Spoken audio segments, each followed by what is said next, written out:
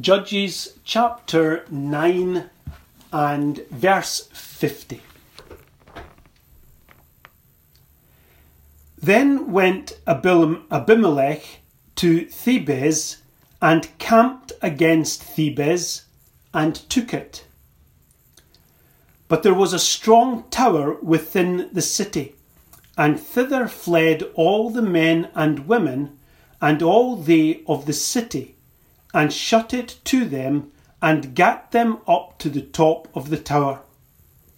And Abimelech came unto the tower, and fought against it, and went hard unto the door of the tower to burn it with fire. And a certain woman cast a piece of a millstone upon Abimelech's head, and all to break his skull. Then he called hastily unto the young man his armourbearer, and said unto him, Draw thy sword and slay me, that men say not of me, A woman slew him. And his young man thrust him through, and he died. And when the men of Israel saw that Abimelech was dead, they departed every man unto his place. Thus God rendered the wickedness of Abimelech which he did unto his father in slaying his 70 brethren. And all the evil of the men of Shechem did God render upon their heads, and upon them came the curse of Jotham, the son of Jerubbaal. Amen. May the Lord bless to us this reading from his word. We have been looking at the judges whom God raised up at various times over the space of several hundred years to deliver Israel from their enemies and lead the people with spiritual wisdom and judgment from the Lord. Most of these judges that we've been thinking about were men. There was one woman that we spoke about, a lady called Deborah, and she is named. And these judges judged during difficult times.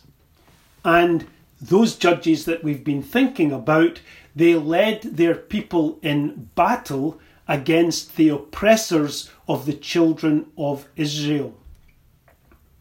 There was a man called Othniel who fought against the king of Mesopotamia.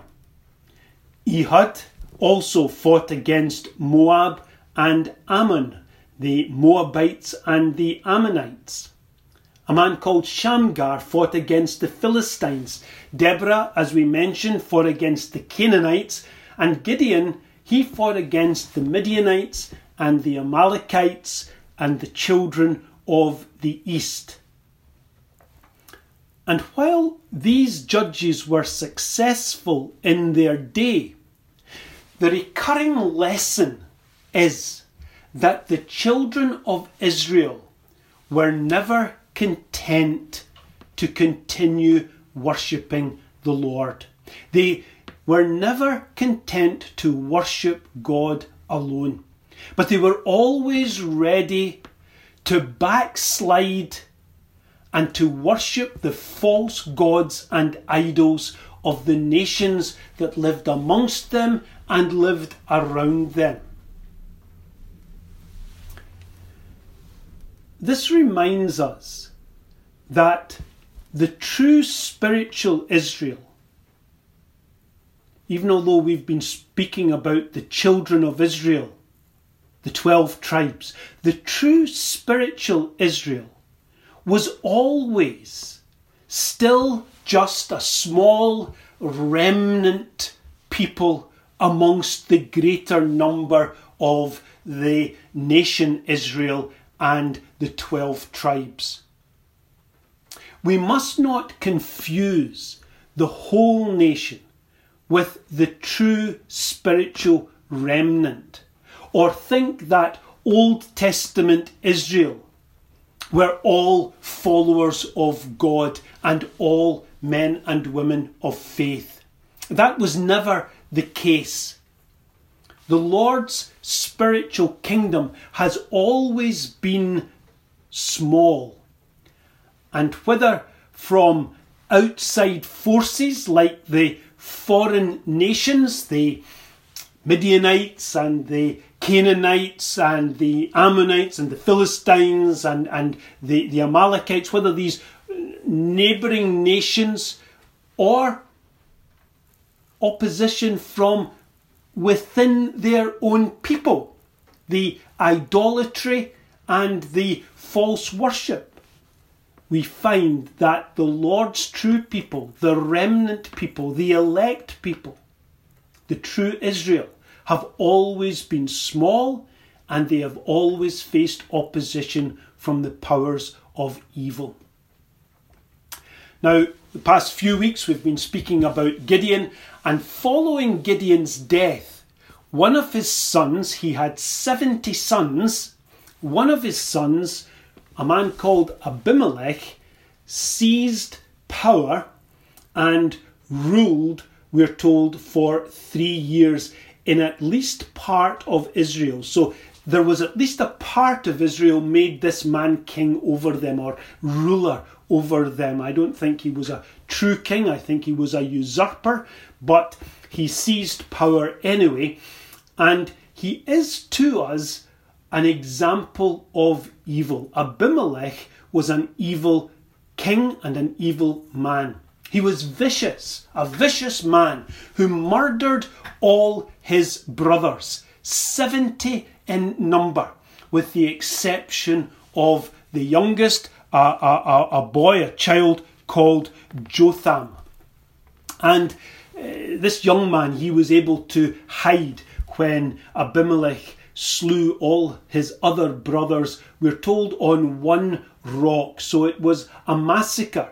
He massacred his own family in order to seize power and control and rule in the land. And at the end of 3 years, Abimelech's original supporters rebelled against him. And we read a few verses out of the story. We didn't read very much, but we read enough to see that Abimelech was able to put down this rebellion, but it was a rebellion of rebels anyway. And these were not desirable people in the first place. And Abimelech chased them into a walled city. He stormed the city, he took control of it, and the people fled to a tower, perhaps somewhere in the heart of the city, and there they made their final stand. And he chased them right up to the very door of this tower with the intention of burning down the door in order that he might gain access. And we're told that during the fight that took place, a woman dropped a piece of millstone, a hard rock, from the top of the tower, and it struck and mortally wounded Abimelech. Abimelech knew that he was dying. He knew that he was a wicked man. He knew the testimony of God from his own father, but Abimelech didn't try to make peace with God. Rather, despite all of his sin, it was still pride that ruled this man's life. And he ordered his armour-bearer to kill him, so that it would not be said that he died at the hand of a woman. So that's the narrative that we read about Abimelech. And I only mention that because Abimelech is a little bit of a link to the next group of judges. And after Abimelech, we learn of 5 more judges. These men were called Tola, Jair, Ibzan, Elon, and Abdon.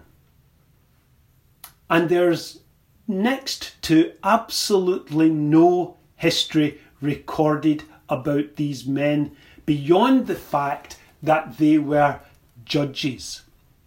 And this reminds us that there was much that happened in Bible times about which there is no record. But more importantly, it reminds us that such things as are written in the Word of God are written for a purpose. They are recorded in order to teach us about God's dealings with his people and his purpose to gather men and women into his kingdom on earth. Throughout history, from the very beginning, through this time of the judges, God has called his elect to faith and salvation according to his plan of mercy and according to his covenant of grace. And all through the centuries, God was setting in place what was needed for the coming of the Lord Jesus Christ at the appointed time. So the fact that there is very little recorded beyond the names of these 5 judges reminds us that the history of grace is not the history of Israel. It's not the history of individuals. It's not the history of all the judges, but it is the work of God in gathering his people to himself by giving them faith and hope in Christ the Messiah. So even although these men are not spoken of much, I think there are some lessons about the littleness that is said that we might draw upon at this time. Here's what I want to leave with you today. While the facts of the Bible are important, the names and the places and the circumstances and the people involved, it is the message of Scripture that matters most. Now, the message cannot be independent of the facts, and I'm not trying to make a contrast here. But I am saying this: while all Scripture is important, and Paul tells us that, Paul tells us he's speaking to Timothy, and he tells us in 2 Timothy chapter 3 verse 16, all Scripture is given by inspiration of God, and all Scripture is profitable for doctrine and for reproof and for correction and for instruction in righteousness. It's all profitable to us. But here's the point I'm making. People can know a lot about the Bible. They can even memorize and be able to quote large parts of it without ever truly understanding the true purpose of Scripture. And the Apostle John tells us what the purpose of Scripture is. He tells us in John chapter 20 verse 31, "These are written that ye might believe that Jesus is the Christ, the Son of God, and that believing ye might have life through his name." That's why these things are written, that we might have life through the name of the Lord Jesus Christ. I've got a question. Do you have spiritual life? Do you have spiritual life? John was speaking when he wrote about this life, that we might have life through his name. He was speaking about his own gospel, the things that he had written in his own gospel about the Lord Jesus Christ. But just as he spoke about nothing being added to Scripture and nothing being taken from Scripture when he wrote his book of Revelation, so what is said of one part of Holy Scripture applies to it all. The things that are written in the Word of God are written that we might know the Lord Jesus Christ and believe in him and might have life through his name. We love and we value the Scriptures from beginning to end, but the power and the use of Scripture, when rightly divided and properly interpreted, is to point us to Christ and lead us to the Saviour. So the fact that these men, Tola, Jair, Ibzan, Elon and Abdon, are not spoken very much about isn't important. We don't need to know their history. We know sufficient in this Scripture to lead us and point us to Christ. Here's another thing that we might say about this matter. When I bring these stories, these accounts, these little lessons to you week by week, it's my purpose in bringing these passages, these histories, these accounts of the Lord's people. It's my purpose to show you how God has been at work in history, accomplishing his purpose of grace and peace in the hearts and lives of his people. It's not just a history lesson. The book of Hebrews tells us that Gideon was a man of faith, and therefore Gideon was an example to us. Abimelech, on the other hand, who was Gideon's son of Jerubbaal, he is a warning to us. Abimelech was a murderous man, a murderous creature who slew his own brothers to achieve his ambition. And perhaps some of those brothers themselves had true faith. They were part of that spiritual Israel that were part of the larger nation of Israel. If that is indeed the case, then those brothers whom he slew are in heaven today, enjoying the presence of their true king, the Lord Jesus Christ. Abimelech, on the other hand, is in hell today. And he, for those 3 years that he had as king before that woman took his life, for those 3 years and the ambitions that he had, he has been in hell ever since and will be for all eternity, separated from the Lord Jesus Christ, separated from the joy of the Lord. Abimelech shows us that grace and faith do not run in families. His father, Gideon, was a believer in God and in the Lord Jesus Christ. Abimelech was not. And children are not saved because their parents are. We all need personally to know the Lord as our Saviour. We each must trust in the Lord for ourselves in our own lives. And here's the third thing that I want to just mention, and then we will be through. Going back to these 5 judges whose names we know but whose lives we don't know anything about. Perhaps Tola and Jair and Ibzan and Elon and Abdon, perhaps they lived in times that were peaceful and there was nothing really memorable or important to report about their lives.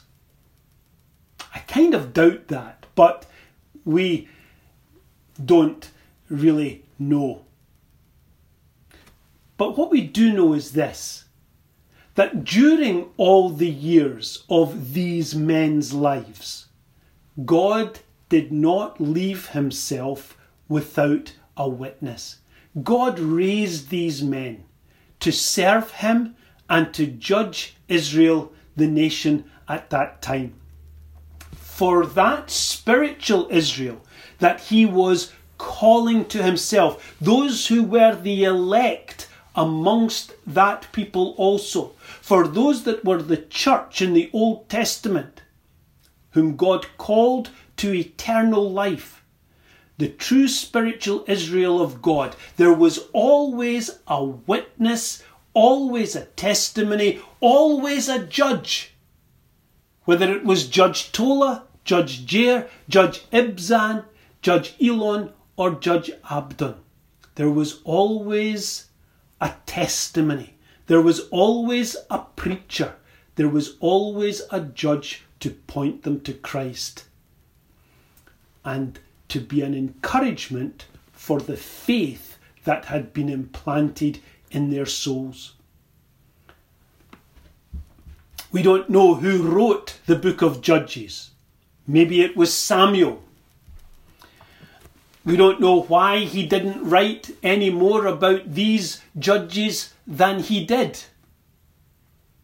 And maybe you think that it would have been interesting to know some more things about the lives that these judges lived. I'm sure it would have been.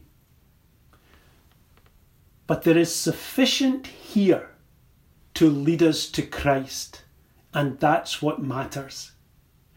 If you don't trust the Lord Jesus, why not?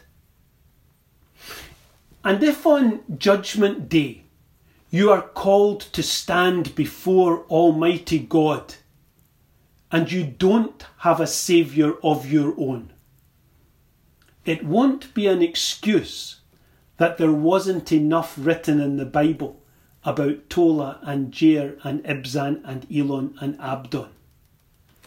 The message of the gospel is here, and we are called to look to the Lord Jesus Christ, and by his name and his word and his works to find peace with God. May the Lord bless these thoughts to us. Amen.